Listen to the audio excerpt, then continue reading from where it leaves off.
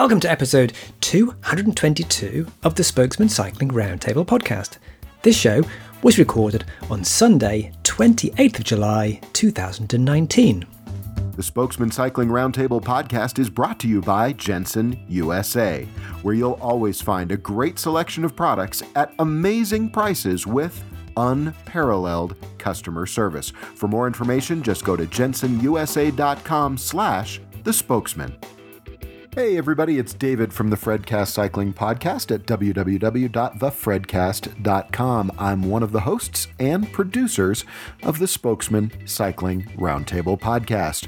For show notes, links, and all sorts of other information, please visit our website at www.the-spokesmen.com. And now, here are the spokesmen.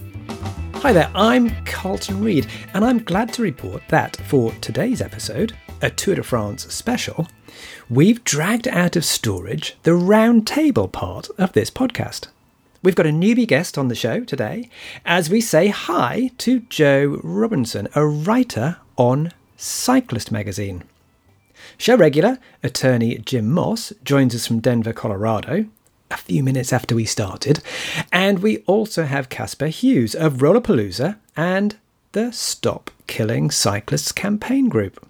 We talk NBC Sports, Lance Armstrong's rehabilitation as a Tour de France pundit, capping of team budgets, and the awful typography that is the Team Ineos logo. Well, Ineos in general, never mind Team Ineos.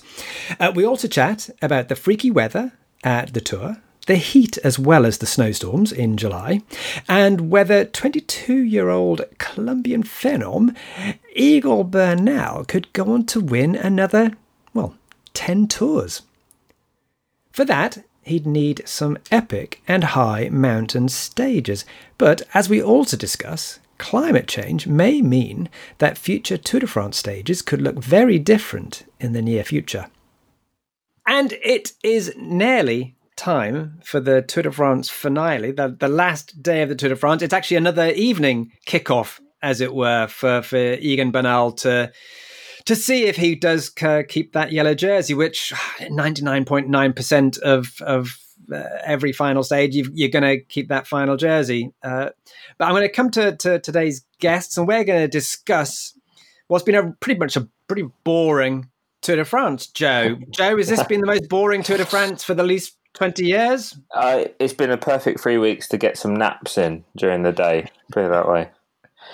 So, Joe, you haven't been on the show before. My next guest, who's laughing there, has been on the show before. But, Joe, where have you come from? Why have we gotten you on the show today? So I'm Joe Robinson. I'm one of the writers for Cyclist magazine in the UK and the website there as well. Which is a fabulous magazine. So what kind of articles do you write, Joe? So everything from lots of travel pieces for the magazine about riding abroad in Europe and around the world, or professional cycling articles about the Tour de France on our website. So it's quite a wide-ranging sort of brand now with the internet. So Jim is actually joining us here from America, which I was going to just point out there that to American listeners of this show, that you are an award-winning website, Joe. Magazine. We are. You're like top mag. We are an award-winning magazine, best magazine. I think we won Magazine of the Year 2 years on the trot a couple of years ago. We are, I think, still the highest circulating magazine worldwide for cycling. And we also have editions in France, Turkey, Italy, around the world. So, yeah, very, very... Joe, I'd have to stop you there and just say that'd be pretty tough, because mags like Bicycling are like, hundreds and hundreds of thousands of subscribers. So it's you'd be tough to get it to Bicycling. We'll get on to your cycling prowess in a minute. First of all, before I bring in Casper, I'm going to try and bring in Jim. Jim, are you there? I'm here. Can you hear me? I can hear you, because normally we do microphone setups beforehand. We haven't been able to do that with you, so I just hope you're golden as per last time, Jim. Should be. Yeah. Jim, I'm going to tell you who we've got on the show here, because you didn't come on the preamble. So we introduced Joe, who's a psych. Did you hear Joe's intro there, Jim? Yes, he's got a magazine that's so good it's even in Turkey. Excellent, perfect. Joe Jim is a US attorney, so you can say hi to him. But I will now bring in Jim completely in a second. But for right now, Casper, you have been on the show before, but that doesn't mean to say you can't introduce yourself again. So tell us exactly where you've come from. So I started a roller racing company 12 years ago. It was a cycle career, started a roller racing company, and with that company pretty much reintroduced roller racing to Europe, basically, having had hundreds of thousands of races, probably 100,000 races or so in the last decade or thereabouts. 12 years we've been going. It's going to come to an end fairly soon. And the other thing that I do is quite a bit of active transport project management and a little bit of consultancy. And I'm an active transport activist and increasingly climate activist as well. So that's Stop Killing Cyclists and Extinction Rebellion, I presume. That's Stop Killing Cyclists and Extinction Rebellion, exactly, yes. Yep. Okay. Jim, you've come on the show a couple of minutes after we started. I think you've heard pretty much everything. I kind of saw your little waveform come up there. So I'm assuming you're in Colorado. You're not somewhere exotic at the moment. Apart from Colorado is exotic, of course, but you're in your home state, yes? I'm home in Colorado, right. Perfect. And maybe you heard when I was introducing Joe to say it's kind of a boring tour this year. Would you agree, Jim? No. Absolutely not. It's been the most exciting tour we've had in 10 years. In fact, everybody I've talked to is talking about the tour because it's so exciting. Because there's no predetermined winner. No. Well, there is today, but yes, I see what you mean. Yeah, I mean, it's every day. Every day people have been talking about the tour because no one knew who was going to win. I mean, it's actually a topic of conversation here in the United States for the first time in years. I was at the dentist 2 weeks ago, and he started talking about the tour. And of course, I was. But all dentists ride bikes, Jim. All dentists ride bikes. They've all got $10,000 bikes. Come on. Okay. Well. That's not a good example. All dentists. Jim, you in the show notes you put something that we won't. I don't assume we won't hear, apart from unless it's on podcast. But you're talking about Lance Armstrong's commentary duties. Yes. So tell us a little bit before we get into the tour itself. Let's let you tell us about Lance Armstrong's commentary and what it's been like, and how people are responding to that. In the last 365 days, Lance Armstrong, from what I've been listening to, has gone from a scourge to a hero. He was still in Aspen. I'm 90% sure. But they would bring him in once a day, most days, for his opinion, more of a Jens Voigt type of opinion on who do you think is going to win, how's it going, that type of stuff. And he was loved. I mean, it went over big time. So that's a rehabilitation. So what station was this on, Jim? NBC Sports, which was carrying the race. Would bring him in, and here again, when I was at the dentist, my dentist said that he listens to the Lance's podcast and loves it. Had nothing negative to say about Lance, and when I brought up the doping, he said, "Well, they haven't given these jerseys away because everybody else was doping." So in Europe, Jim, we've got a choice. We can watch Eurosport, we can watch ITV. There's a few different ways of watching the tour if we want to on TV. Is NBC the only way you can watch it? Can you switch channels or? No, on TV, the only way I can watch it is NBC. And that's even in its own weird way. And we have NBC Sports, which broadcasts the show Monday through Friday, usually a live show at 4 or 5, 6 in the morning, depending upon when the race starts. And then there's a rebroadcast edited version, usually at 10 and at 1 and at 7, sometimes 10 o'clock at night. The weekend, the show is on NBC, the main show, but it's only on like 1 o'clock. So yesterday I missed, all I could see was a YouTube version of the show because I was writing at 1 o'clock and missed the main show because they don't show it on NBC Sports when they show it on NBC. And that's So, Jim, if you've got only... Sorry, I was going to say that's not because of a lack of sports channels in America. It's just because it's competing with so much. Golf. Yeah. And NASCAR and football training has started. During my ride, I went past the football meaning the American sport here. And they had the Denver Broncos had a practice, and they let out the practice right as we were coming through, and we were literally crawling through throngs of people in orange jerseys who just watch people practice football. So it's hilarious. So, Jim, where I was going with that was that because you've only got that one channel, you can't really avoid Lance Armstrong in the UK. If somebody doesn't like David Miller, who's one of the commentators here, you can switch and you can watch, one or two other channels. So you can't in the US. You've got Lance Armstrong, whether you like it or not. Yeah, he's not on the YouTube repodcast that we can access, but he's on NBC and you cannot miss him. But I've not heard a negative about it, not one. And the first time he popped on, I was like, shocked. Hadn't really read the news lead ups here in the U.S. to it because they're sort of, just stupid. The advertising for it, and all of a sudden he's there, and next time he's there, and in all honesty, I thought he did a good job. I mean, he was. He knew what he was talking about. He gave solid statements, and of course, the decision was who's going to win tomorrow and who's going to win the tour. And he said, "I don't know because and it was good. He did a good job."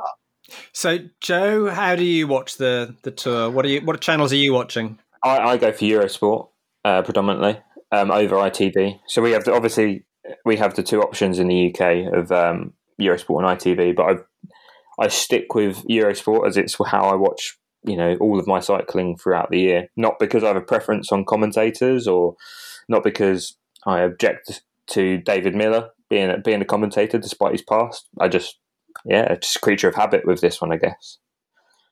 It's I think in the UK, I mean, I've seen a lot of this sort of controversy around Lance commentating in America. And in one aspect, I do get it because Lance's situation is unique. It's not like other riders in cycling who doped.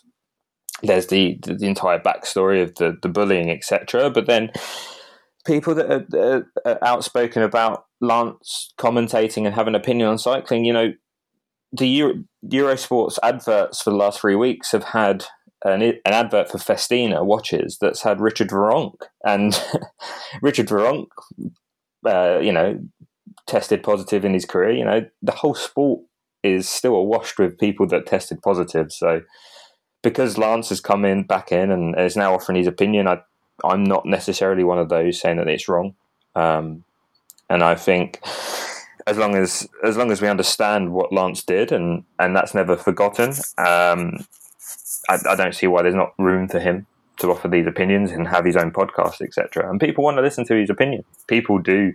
He's got a very successful podcast, and that's not because it's because he says interesting stuff, and he was at that top level of the sport not too very long ago. So people still respect what he has to say, and I, admittedly, he says some stuff that I find very interesting. Sometimes I don't agree with what he says, but that's life, isn't it?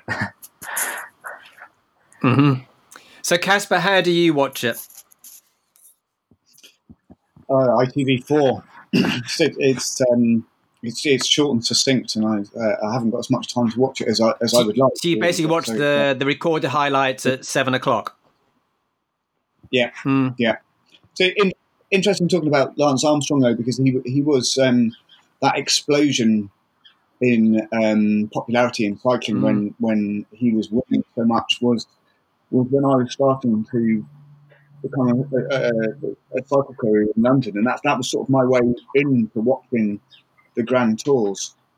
and you know, it's given me this real mixed relationship with him since, because you know it was an absolutely fascinating time for cycling for me to get involved and watch it and then learn about it, and especially learning from a lot of we were really fortunate at the company I was working with. We had he was frequently the Dutch junior national champion was working with us.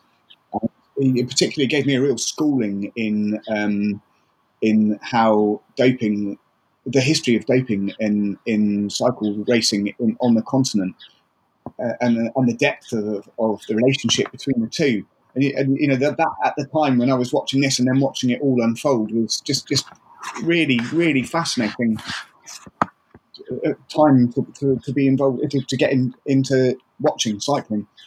And obviously, you know, like Joe was saying, Armstrong was an incredibly opinionated man, and you know, and there are also, like Joe was saying, there are still so many people that are from that recent past, and it is just a fascinating time now, as it was then, probably with a lot less doping. Well, even Bradley Wiggins hasn't got I mean, he's one of the other commentators on Eurosport on the motorbike.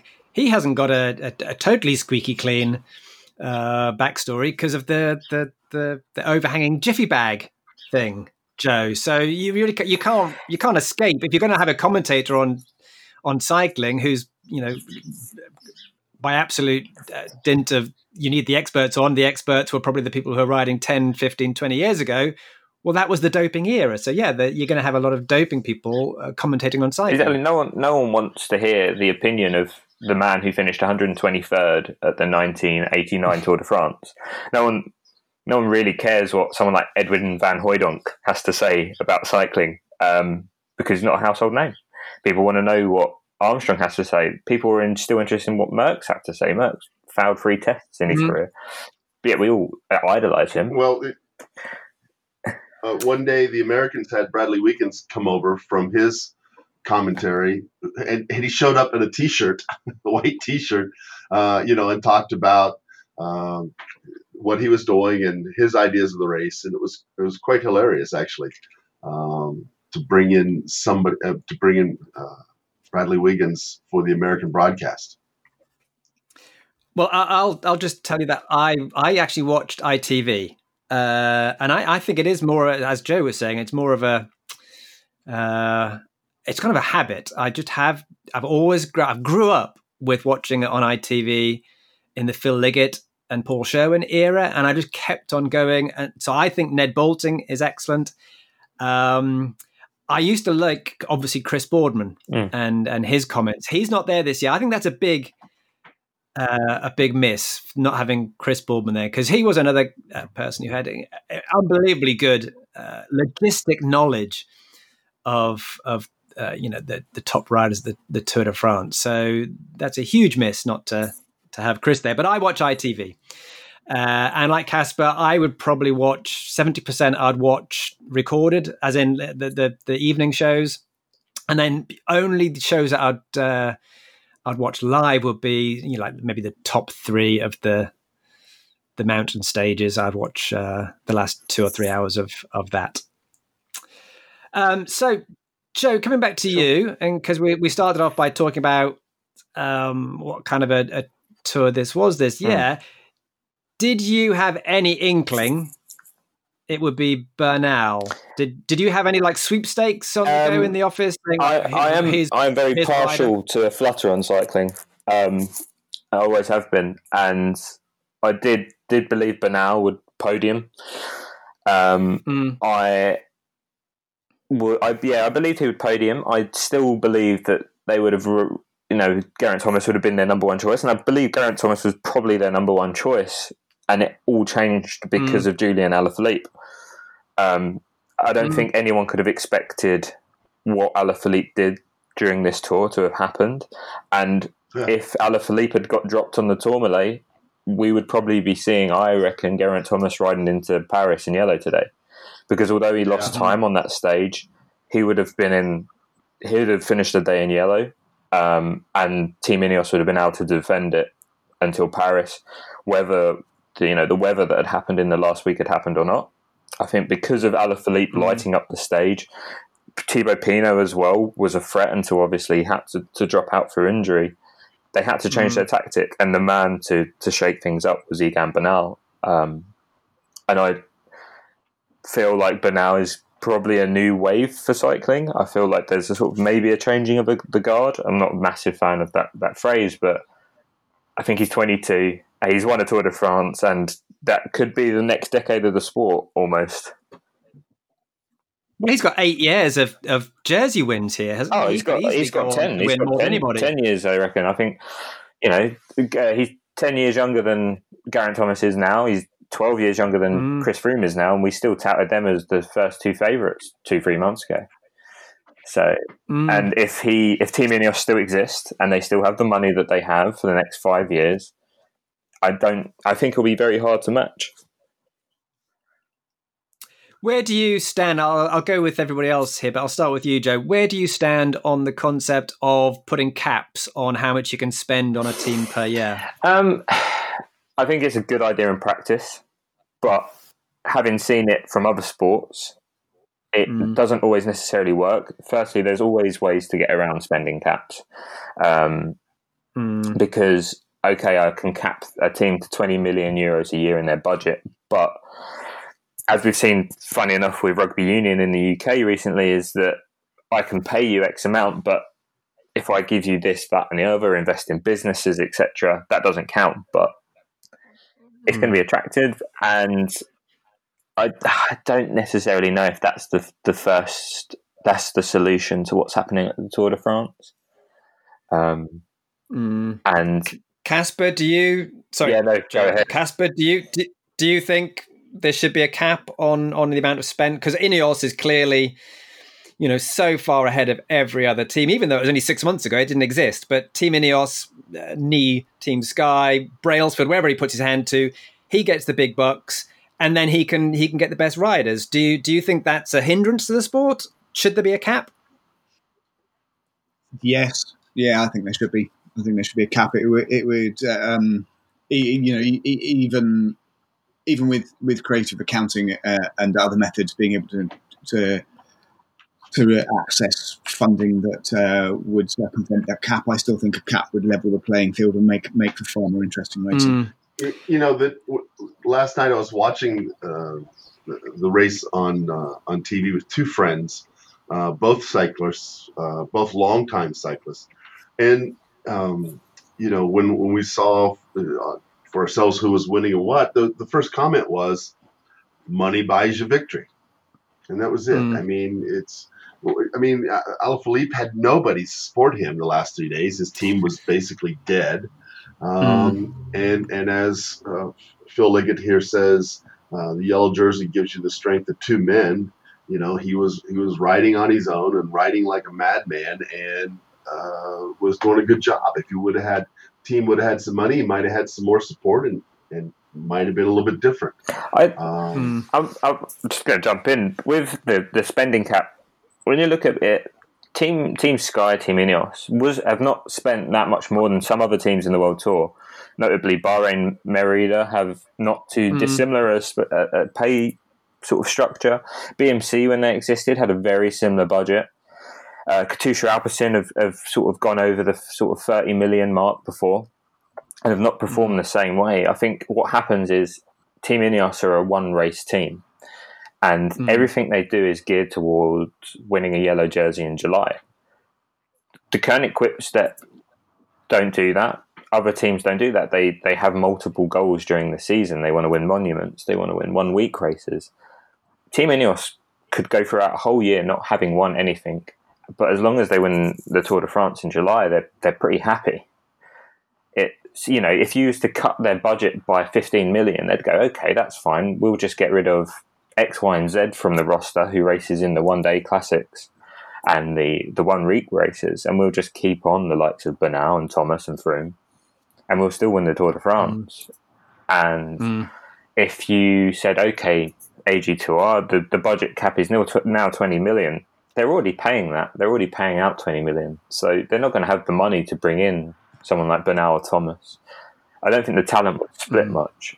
I think if another team came in, I think somebody like Jumbo-Visma is an interesting example. If Jumbo-Visma decided to take Grand Tour racing seriously, which they are, and it looks like they're going to bring in Tom Dumoulin from Team Sunweb, now that's a team that could, despite not having the same pay structure, but they would be completely building a team for Grand Tours, the same way in which Mitchelton and Scott have started to work. Then they're all about racing for Grand Tours, and who they buy is very much dictated on who can help the Yates twins.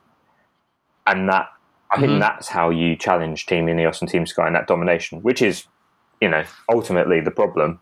It's not so much the pay. If Team Ineos were paying 40 million euros a year in terms of its budget, but didn't win the Tour de France every year, I don't think we'd really be that concerned. So is it Brailsford then? Is that the secret ingredient? It's not the money. It's not even the members of the team, perhaps. It's actually Brailsford is the one who's masterminded these, 7 victories now? Yeah, I think it's a combination of things. I think it's the combination of that they have probably had the best team manager, maybe in terms of being able to orchestrate and to build a team. Yes, the money does play a part, but I think it's just their whole team's focused at the fact that they all buy into winning the yellow jersey. Riders who are looking for opportunities have gone there in the past. People like Elia Viviani, Mark Cavendish, and it hasn't worked because they get forgotten about. These are incredible riders who will win you incredible races throughout the year. Team Sky were not interested in that. They were interested in anything that could help Bradley Wiggins, Chris Froome, Geraint Thomas, and now Egan Bernal to a Grand Tour. Joe, you mentioned Team Sky there, so I'd actually like to jump in and talk about this to Casper. And that is, are you now more likely to favour fracking in the UK now that there's this wonderful Tour de France team called this wonderful company, Ineos? I've never heard before. Who are they? Oh, they do all this lovely fracking. Is this something that you decry from the rooftops, Casper, that there's this kind of company is into cycle sport? Yes, unequivocally, and at a national level, HSBC as well, unfortunately. But yeah, absolutely. I mean, where do you start with Radcliffe and fracking? I mean, he's the dreadful, absolutely dreadful procedure, and certainly not where we should be looking at all. And it shouldn't really have anything to do with cycling whatsoever. But Joe, can I just ask a question about the funding for these teams? Is the longevity of the funding for Sky and now Ineos, is there any other teams that have matched that level of funding for that length of time? No, I don't think that there's any that are sort of... I've actually no Movistar. I think Movistar have confirmed that they're going to go through to sort of 2023. And that's a pretty stable financial base for the Spanish team. It's been there for, I think they're 40 years now. And I think a couple of the other teams have got a longer term structure, but none as secure, I don't think, as Ineos, or as definitely secure and as sort of fruitful as Ineos will have. I mean, they did keep the team intact. So Ratcliffe has kept his money, has kept the team intact, but it didn't exist 6 months ago. Brailsford was going around the world looking for people with money, and he found it in Ineos. I'm coming to Jim here. Jim, is there any... I mean, fracking in the US is a really normal thing. In Europe, it's still an incredibly contentious issue. Is the fact Ineos, has that had any coverage in the US of what is this Team Ineos? Where they come from? It's just this fracking company, or is it's hasn't registered on the US audiences at all? It hasn't registered at all. The only people that know what Team Ineos does that affects them are those who are really into cycling, who are following the industry on a day-to-day basis. So everybody I've talked to, the only people who know are the ones that either I've told about based on my conversations with you, or are really, really into the cycling world. The rest of the world doesn't care or know. And in all honesty, here in the United States, we've been doing it for so long, it is not an issue whatsoever. So for the people who even know, it's like we frack. It's how we get more oil and gas out. And here in Colorado, of course, we frack our wells for our water wells because so many people are on a well system in the mountains. So they frack them to get more water out of their wells when the wells start to go dry. So it's no issue here in the United States at all. But Casper, it's an issue with you. Does it put you off pro cycling a bit that Team Ineos is now part of the setup? Yes, it does. I mean, for a number of reasons, not the process as well, but the man too. You know, he's a massive tax exile, isn't he? He should really be. It'd be better if he was far better for us all if he was paying tax rather than funding a pro team.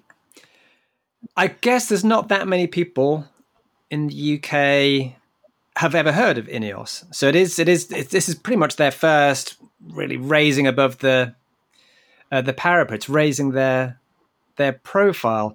So, Casper, I know you wouldn't buy anything from Ineos because but would you buy a Quick-Step laminate flooring? You know, all these names in cycling that we know so well, and they do these really obscure things like, you know, Quick-Step is tiles and laminate flooring. And so are you influenced by what a team is called?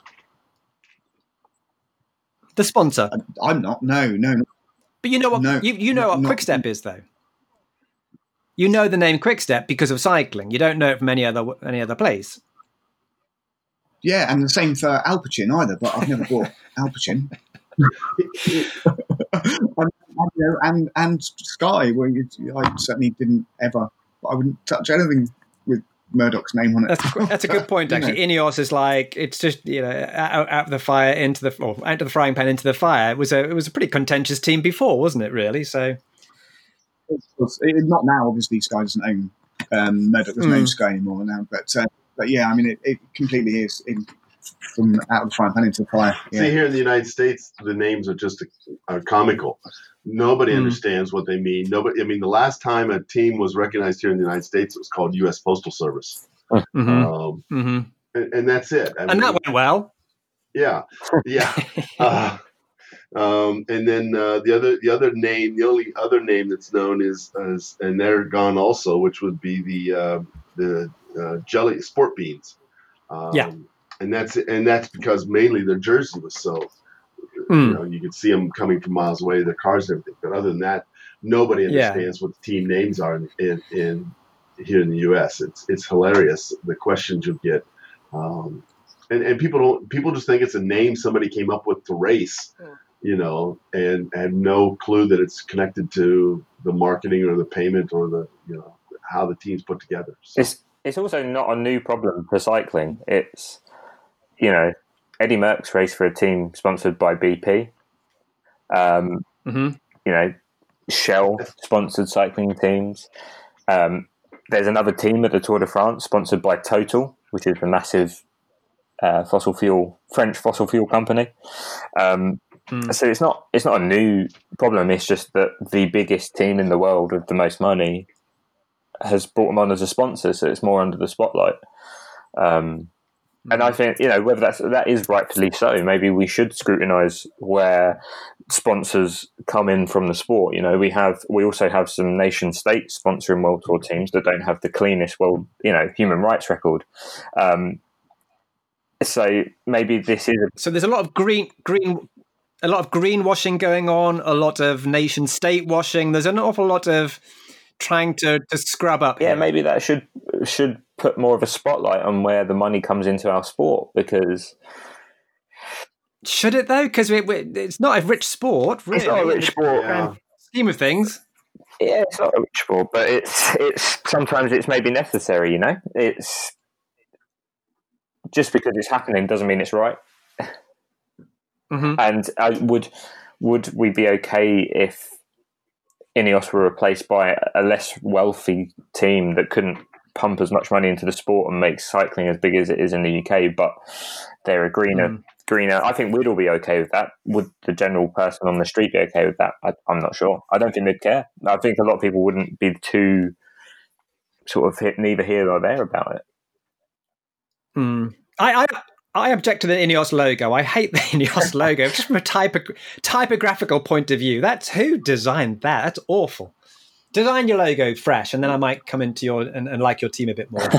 Yeah, see, here in the U.S., cycling is such a far out fringe sport that I don't think it would matter whatsoever what they did. I think that the bigger issue would be if there's not enough money and not enough interest to get it on TV once a year. I mean, and remember, this is the only cycling race you can see unless you have access to local TV and are watching local races. I think it'd be a disaster because it's the U.S. is so far out there, and yet it's such a big market. So it'll be interesting.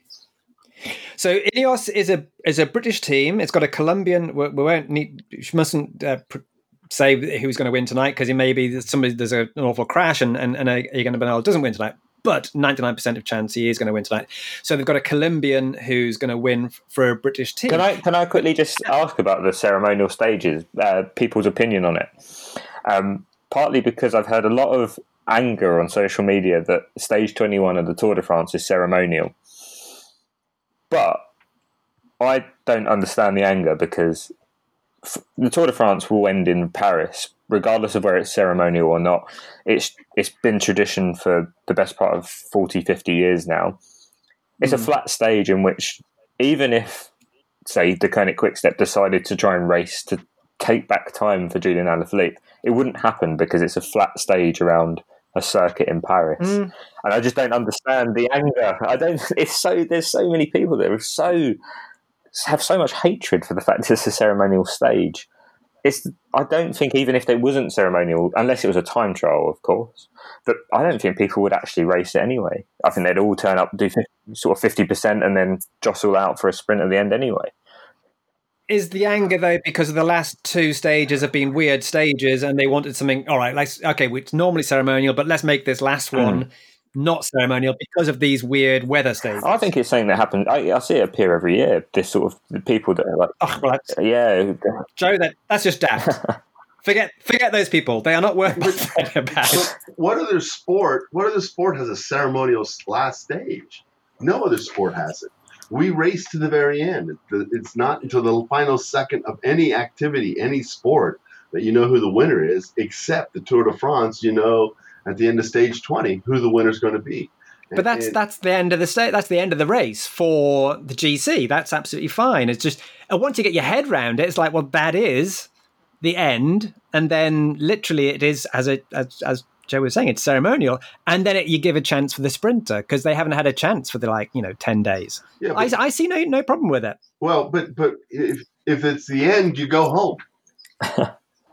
You don't watch, you go home. I mean, here in the United States, on our sports, if one team's winning, in the middle of the third quarter or whatever, or we go home then. It's got to be close to make us stick around even then. So. Casper, what's your views on this?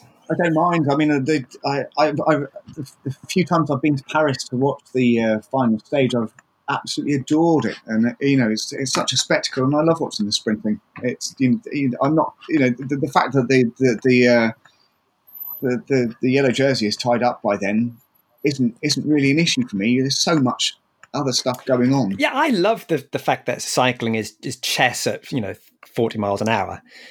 How many different races within races are happening. And once you get your head round, there's not just one winner. There's an overall winner, but it's just there's lots of other races within races. Once you get your head around that, it's easier to think, well, of course, that's fine to have that ceremonial stage. Now, let's just go around the table. Now, it's a British team with a Colombian winner. But am I the only one here, and I suspect I'm not, who wanted a French winner here, who didn't want, Thomas to win? I was very happy. I was rooting for Alaphilippe. So what are people's positions on this? Joe, who were you rooting for towards the end? I'm still not emotionally over the scenes of Thibaut Pinot being forced into his team car crying. I believe that Thibaut Pinot was probably the strongest climber in this race. And he showed that in the Pyrenees.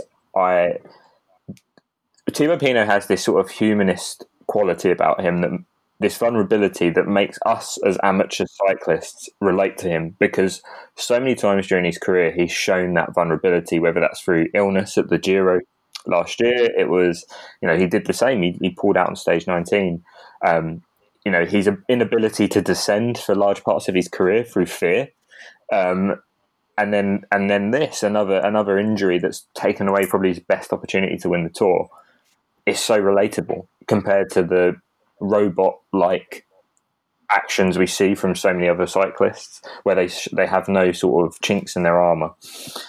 And so you thought Pinot would come up on the outside there I thought and do a Bernal. If Pinot had not sustained that injury and the weather hadn't happened, which is a lot of ifs and buts, I believe that Pinot would have had what it takes to overturn the time deficit, and he would have definitely matched Bernal on the Iseran and the other climbs in which Bernal managed to escape from the other GC favourites, in my opinion. We'll never know. But Casper, who were you rooting for? I wasn't. I'm sure this won't be much of a surprise to anybody. I wasn't really rooting for anybody. I just enjoyed what I watched unfold in front of me on the screen. Mm-hmm. And Jim, who were you rooting for? Here, I wasn't rooting for anybody, but here again, but it's also I was rooting against teams. It was so frustrating to watch Movistar just pull off stupid move after stupid move after stupid move. Yeah, they were doing weird things. Yeah, and you're always against the last year's winner, so everyone hates Team Ineos because they keep winning. And so it was. I didn't know who was going to win. I was listening to everybody, and I didn't care. But I didn't want certain people to win, certain groups to win. As far as Alaphilippe goes, I was rooting for him. I thought the French needed a win. It's been since the 70s since the Frenchman won, but you could tell that it was 80s. Excuse me. Yeah, it was It was a solo run, and as everyone always says, you need a team to win in the Tour, and that's so true. So, Jim, there was no American interest in this, because obviously NBC, I'm assuming, with the broadcaster when it was in the Armstrong years, you haven't had an American interest for a wee while. So, did you get a flavour of who the commentators, the broadcasters in general, who were they rooting for? Who would they like to see? If it's not an American, it doesn't matter? Or did you think there was some bias there? They wanted to see a certain nationality, certain individuals to win? So we had, first of all the commentators are former racers. So Bob Roll stepped up to fill Paul Sherman's position and changed his whole life to do it. It wasn't the old Bob Roll comedian slapstick. He actually did a really, really good job. And everybody, so nobody else, even though they're all Americans except Phil Liggett, nobody looked at an American as anything. And there were only 3 or 4 Americans in the race. Then TJ Vandergaard dropped, as he does. So it was hard to root for anybody just because you didn't know them, for most people, or couldn't find an American that even had a chance. And we're all for America here. We want an American team and America first, Jim. Right. America first. Right. If you don't have that, what have you got? Yeah, and people hadn't figured out that the American team had now had a different name, and so the EF Education Fund, I don't think many people really recognize that as an American team, even though it really is. And there were no Americans on it, basically. So looking at this long term, do you see a future for the NBC to keep that cover? If you haven't got an American interest there and you haven't had for some time, why would a mainstream broadcaster like NBC carry on broadcasting the Tour de France? I think that there is growing interest in bicycle racing here in the United States, and I think that TV is the only way it's going to happen. On a national level or an international level, because there's just no interest. here we are. Here I am, Denver, Colorado, Boulder, Colorado. Colorado is cycling mecca in the United States, and yet nobody shows up to watch when the pro teams come by. Our streets are void. Our one pro race is now a women's race. There will not be any men racing in it, and I'm hopeful, but concerned about how many people are going to show up to watch the race. But I think that watching cycling racing is finally being understood by people. I think Americans are finally understanding how and why it's a team sport, not just the fact that, but it still frustrates them. We don't, there's no racing on the final day. Is it still struggling from the fallout from Armstrong? No, I think that's what caught me off guard this year the most. Is I think that's reversed itself. I think Armstrong is coming back. Everyone loves his podcast. Yeah, and I think he's coming back big time. People have forgotten about that, or people have gone and said the justification. He's not any worse than anybody else. From that era. From that era, yeah. Well, worse from anybody else from any era. I don't, as long as there's sports, there's going to be people trying to get around, the ways of winning legally, and I don't think that's going to change. I still believe people are doping. I don't have any proof right now, but somebody will pop something.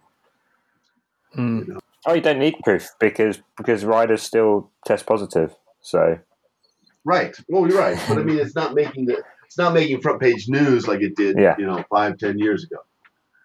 And Floyd Landis is now living in Colorado, and there were several interviews of Floyd, mostly business interviews about how well his business is doing. But it always comes in, and it's always the introduction to any business interview with Floyd about his business is he was a Tour de France winner who got caught. So, one of the Tour de France winners who's got caught. Casper, let's talk weather. Let's talk climate. In fact, not weather, climate, because the Tour de France has been a pretty good example of freaky weather conditions being very visible. Because there was some pretty amazing, snow at that time of the year. And not just a little bit of snow, a lot of snow. And the landslides. And it's a metaphor for maybe what's coming up as well. I mean, the weather patterns we've got are clearly freaky, yeah? Yeah, particularly, this is the second example in France this year of freak weather, isn't there? Was a storm earlier on this year, wasn't there? That wrecked the farmers' crops. 80% of farmers' crops in a 10-kilometre square area were destroyed by giant hailstones. The size of ping pong balls, smashing car windows and ripping through crops. And that was at the very beginning, late spring, I think. And, this is the same, isn't it? One of the consequences of the climate crisis is more frequent freak weather, basically, and that's exactly what we saw. There's also been two periods. There's also been 2 periods in France where the weather's got to sort of 45, 46 degrees this year. I was in the Alps in June, late June, with Cyclist magazine, doing a feature. And we were above 2,000 meters in altitude, and it was still 37 degrees, which is insane when you think about how high you are. It shouldn't be that hot up that high. And we got down into the valley, and the temperatures were 45, 46 degrees in the middle of the Alps, which is bonkers, really. So they are going to have to. I mean, if you have that kind of weird stuff, they're going to have to redesign the tour for certain time. I mean, you can't be having the tour going up mountains like that where you're going to get weather like that. Or do you think that's a one-off, or do you think we're going to see more and more of this? I live at 5,000, almost 6,000 feet, 2,000 meters, and live in a state that goes up to 14,000 feet. and have several passes above 10,000 feet. Have a community living at 10,000 feet. That has a lot of cycling. And in fact, there's bicycle races going on in Leadville, Colorado right now. And I think in 1 week or two is the Leadville 100, this 100-mile mountain bike race that goes above 13,000 foot several times. But you accept the fact that you may get snowed on and you may end up slogging through stuff, and people have been pulled off the race because of hypothermia. Our ski areas were open July 4th here, and most of them didn't close until late May when normally they close mid-April. So, but it's not uncommon. I mean, it's, Arapahoe Basin will be open until such and such this year, and it's been 5 years since they were open this late. So it's not uncommon for us to have snow in June and July in the mountains. We had snow here in Denver in May. We've had a ton of water. We've had so much rain. That is off the chart for us. But what are you going to do? I mean, are you not going to race the high mountains? I mean, that's what the Tour de France is famous for here from the United States perspective, is they get high, they make people hurt. It's a tricky one, because it's also, you look at the Giro, albeit that is in May, but it's why it doesn't go to passes like the Nivelle and the Stelvio every year. The Gavia this year was cancelled because of bad weather. Weather is unpredictable when you go over 2,000 metres, as you said, Jim. And there was always this risk with this last week of the Tour, by taking the race over 2,000 metres that much. You bring weather in as a factor, even though it is July, unfortunately. And I think, climate change is happening, but I think we also were quite unlucky with this to have had two stages affected by this sort of freak storm. We could have passed without that. Jay, it wasn't just those two stages, because Sagan, even before those weather, wipeout stages, you had Sagan saying he should be going to the CPA, the Professional Cyclists Association, to complain about riders having to ride over mountains in the severe heat. So the heat was also a factor even before these two very obvious days. So in future, if we're going to have hotter stages, and we're talking, up to 45 degrees, if you're doing 150-mile bike rides, including over mountains at 45 degrees, well, CPA is going to have to get involved and say, we can't do that. We're going to have to shorten stages. So do you see that in the future, we're going to have to just... this sporting event will have to be redesigned going forward, because the heat, the weird snow, all these different factors are going to be much, much more prevalent in the future. Yeah, I think there'll be changes to how the Grand Tour is sort of designed by people like ASO, but that's common, Look back 50, 60 years and we used to have 100-mile team time trials. Mm-hmm. That no longer exists. And I think there will be a push towards shorter mountain stages, because it encapsulates the interest more than a 200-kilometre 8-hour stage. If, like yesterday, everything happens in just 2 hours, I think they can sort of capture a bigger audience for that shorter amount of time. And I think there is a push for that, for more exciting racing, and to get sort of the layman in who doesn't understand cycling as much and as well. Are you talking about cricket here or cycling? Because that's the same argument used in cricket. Exactly the same argument, isn't it? Let's bring the TV audiences in, get the newbies in. But doesn't that then say, yeah, but the people who've been following this for 40 years, sod you? In a way, yeah, it does. It does. It's sort of the traditionalist will not be happy, maybe, that there's no longer these 220-kilometre epic mountain stages. But also, racing's changed as well. And unlike 20 years ago, when in a 200-kilometre stage, someone would attack after the first 50k and you'd never see him again, that doesn't happen really anymore, does it? Racing's changed. So, we have to, as a sport, it has to adapt as well to how people are racing the sport. And it's a lot different. It's a much more of a team sport now than it was back then. So are you bringing in race radios there as an issue? Yeah, there's or against race radios? The race radios, I think the use of power meters, the fact that people ride to numbers rather than on instinct and feel. I also do feel, I do agree with Jim and Casper that I don't believe that the peloton's clean, but it's cleaner. So riders can no longer ride off the front with 100 miles to go and not be caught, because they have the ability to ride at their threshold for 4 hours over 3 mountain passes.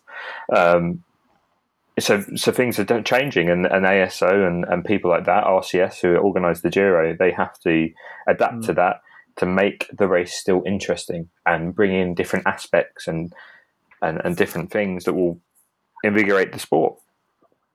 Joe, you're talking about doping there. Do you subscribe to the theory that one of the theories that the French haven't had Tour de France winners is because they've been clean for 20 years, since Vironque, they've been clean since Vironque, and that's why they haven't won. Do you subscribe to that? And that's why, or is it more a case of that you haven't got a fantastic team and you need the team, as Jim was saying before?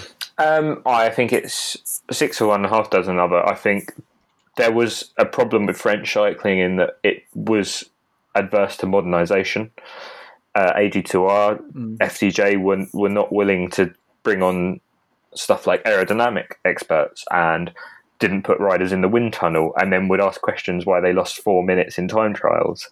They wouldn't, perfect example of it, Jim will probably remember, 1989 Tour, Greg LeMond has an aero helmet and aero bars and beats Laurent Fignon on the Champs-Élysées. Why did he do that? Because he used modern kit. And France, until now, and you see it with Groupama FDJ, have started to use wind tunnels in time trialing, and now Thibaut Pinot is a very capable time trialist. They've started to do that. Their diets are, the diets probably are improving. The way they treat their riders, the way that the riders train is probably changing. But I also do consider someone like Thibaut Pinot, I believe, is clean. I don't, in past tours, if someone had a knee injury like Thibaut Pinot had in that final week, would they have just been put sort of filled to the eyeballs with tramadol? Probably. And they would have probably got through the rest of that Grand Tour. It's ironic, actually, Jim, because Lance Armstrong in his podcast was saying how he'd have ridden on. He wouldn't have got off the bike. But Lance Armstrong would have probably taken a lot of painkillers and testosterone to get himself through that final 3 days. He'd have probably had a cortisone steroid injection, which Pinot would not have had. And that's why Pinot had to step off the bike. It's interesting. I hadn't thought of that before. Here in the U.S., one of the big reasons why we've started to like cycling, especially the Tour de France, is its length. The fact that it is hilly and steep and long, I think, is as much of a draw as anything. I would like to see viewership numbers, but I suspect that the team time trial and the individual time trial are not as many people watch them. I'm not sure I'm pronouncing this right, but the NIMS to NIMS day, I skipped most of it. I just sort of watched who won because no one was going to suffer, So you also have the basic problem of time differences, though, of course. You're watching this in the morning, aren't you? So you get up the network TVs must struggle with broadcasting this in the morning. Well, you can get up early. It's usually 4:30, 5:30, or sometimes 6 in a.m. You can watch 50 to 60% of the race, and you see it somewhat unfiltered, with the broadcasters making tons of mistakes. It's more of a comedy show as much as anything else first thing in the morning. And then by the time the 10 o'clock or the 1 o'clock show comes around, it's cleaned up, it's shortened, and it's just the highlights. And so you get a kick out of that. So they do make it for an American audience. All the commentators except Phil Liggett now are Americans. I mean, they know their audience. NBC Sports has finally, I think, figured out a lot better how the American audiences want to watch TV. And so we get the last 15 minutes of every hill climb, and we get the last, 15 minutes of every sprint finish, and the rest of it they just talk, and it's commentary, and they break away to the commentators doing some visual thing or having a conversation. So we don't. And Jim, today's final stage is perfect timing for the US. So it's 9 o'clock French time is when it kicks off, and that's perfect for you watching it in the US. Almost designed for watching in the US. I don't know anybody watching it here in the U.S. today. The final stage, nobody watches here in the U.S. The race is done. We're done. We went home. Okay. I mean, I understand there's going to be a sprint. I want to see the sprint, but the race is done. It's funny. Sorry, Jim. I was going to say it's funny you say that about the packaging, because I watch a lot of American sport, but I live in the UK, so time differences mean if I want to watch an American football game, it's either starting at sort of 9, 10 o'clock at night here if it's on the East Coast, or 1 o'clock in the morning, 2 o'clock in the morning if it's on the West Coast. Yep. And even though I'm a massive fan, I won't stay up and watch it. But what I will do is I will record the hour-long highlight show that packages the best highlights of every game that have been played out that evening, and has a lot of commentary and a lot of sort of analysis, rather than recording a whole game. And I think the issue is that you're never going to have live cycling to watch in America because of that time difference, in the same way I'm never going to have live American football to watch because I'll be abed. So you need to package it in a way that's going to make people come back to it without just checking the result online or on, BBC. I'm guessing the viewing figures. I'm guessing the viewing figures in Colombia have gone up. Oh. We've been getting ads here in the United States advertising the fact that Colombia is a great cycling country right now. I mean, they've been showing up on TV and in magazines prior to the tour, and I suspect that this is going to put millions into the economy of Colombia. I mean, it's just, I suspect the whole city is just dancing in the streets and will be for the next couple of years. Well, he will be. I mean, Quintana is a national A-list celebrity in Colombia, and he hasn't won the Tour de France. So, Bernal winning the Tour de France, he just, that catapults him straight into, will never be forgotten, ever, in Colombia. He's now a major personality. And as we said at the start of the show, he's 22. Yeah. So he's a big star in Colombia right now. There is a lot of frustration here in the U.S. about the race because it's so hard for most Americans to understand, which is sort of interesting in the fact that here in the United States, most of our sports figures are in their 20s, the exception being quarterbacks in our football teams who are allowed to be in their 30s. And so people still haven't understood the fact that 22 is a really young age, for someone to win the Tour de France. For this kind of endurance sport, you normally be at least 25 before you even start thinking about even entering the Tour, never mind winning the damn thing. And so right now we have all these stories about the 20, 21, 22-year-olds going out to playing football, and how many of them are going to be on the front lines, starting for their team members. And a lot of them will, not all of them, but a lot of them will.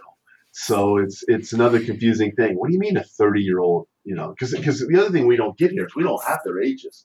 I think I only heard one of our commentators once. They say he's the youngest person or the youngest of this, but they never say, he was 22. I had to look up his age because they kept saying he's just young. And so I looked up his age online to find out how old he actually was. I was just thinking this the other day. It won't be that long before we have a winner of the Tour de France who wasn't even born in the 20th century. So somebody who is a 21st century born athlete. Well, we already have in the next couple of years. We already have a rider in the World Tour who was born post 2000 in Remco Evenepoel. Who is probably a future Tour de France winner himself. That hurts because I can remember, when the first American won the Tour de France, watching that sort of, So we're showing our age here, obviously. Yeah. Now, we have gone over the hour there, so I don't want to go too far over the hour. Just coming to Casper, because we haven't heard you for a wee while, and I'm hoping you're actually still there, because I can see your sound waves. I can see you breathing still. But anyway, so I know you're alive. Casper, are you going to be watching tonight? And if you are, who do you think might win the sprint ceremonial stage? Well, I mean, it's going to be a boring prediction from me, but I would hope Sagan will, won't he? You reckon? I wouldn't have put him there, but anyway, Really? that's a valid choice. Well, he's got the green jersey. He doesn't need to do anything, does he? Yeah, but he's not. There's no. But see, the Americans love Peter Sagan because he doesn't quit racing, and I think that he's still going to go. I mean, when I didn't even know who Peter Sagan was, and he was just starting to come up, the people who follow cycling even more than I do were having their pictures taken with him.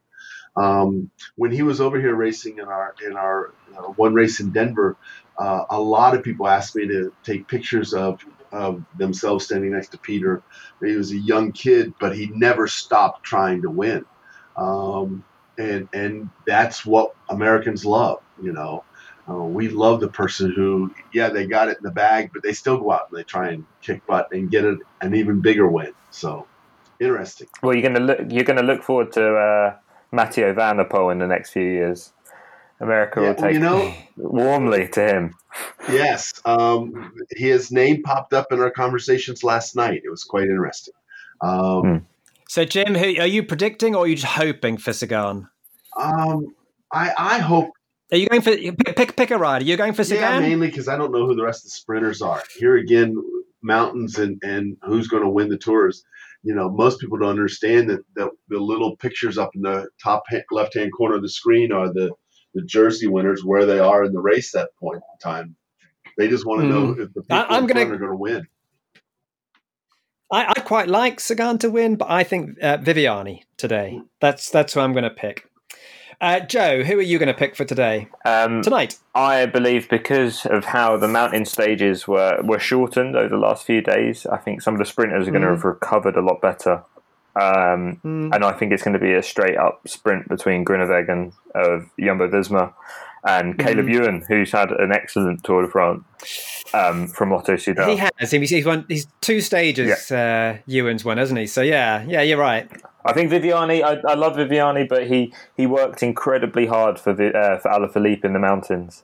More than anyone else would have expected him to, and more than sprinters should work. So yeah, I feel like he's going to be, because he's a small guy. Yeah. Small guys are good. I like small guys.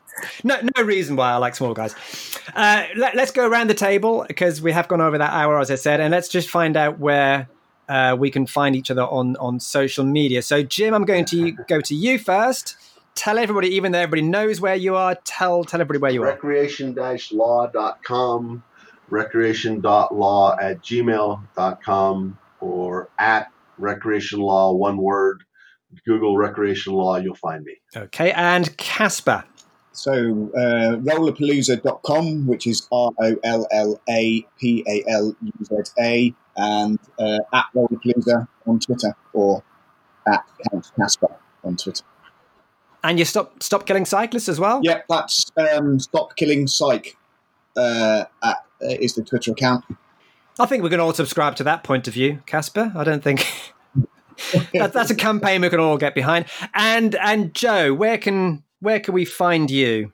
You can read some of my work on cyclist.co.uk. I'll actually be doing the race report today, and there'll be a piece in the morning about Alaphilippe at this tour.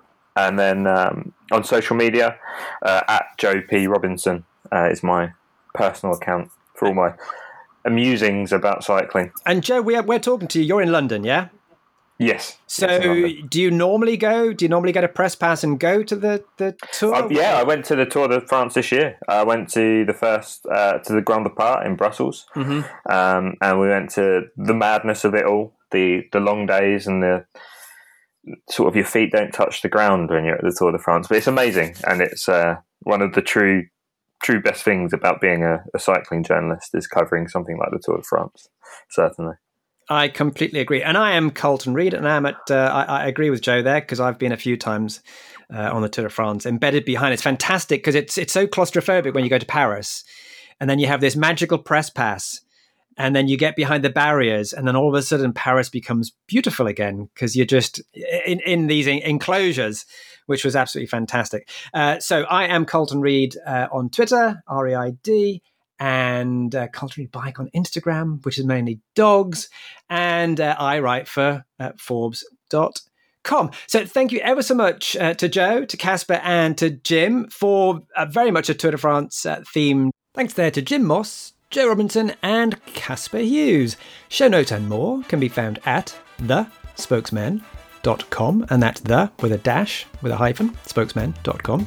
Do please leave a review for the show on iTunes, especially since Apple has just deleted a whole load of podcast categories, including the one this show used to be listed under. Check out my article about that on LinkedIn, where I describe how this show and the Cycling Tips podcast got dumped into the wilderness podcast category. Go figure. Also on that article, I suggest that Apple ought to create a cycling category on iTunes. Wrestling is there, soccer is there, plenty of sports are there, but cycling isn't. Nor is it listed in the same space as automotive. I might rant about that again in the next show. Meanwhile, get out there and ride.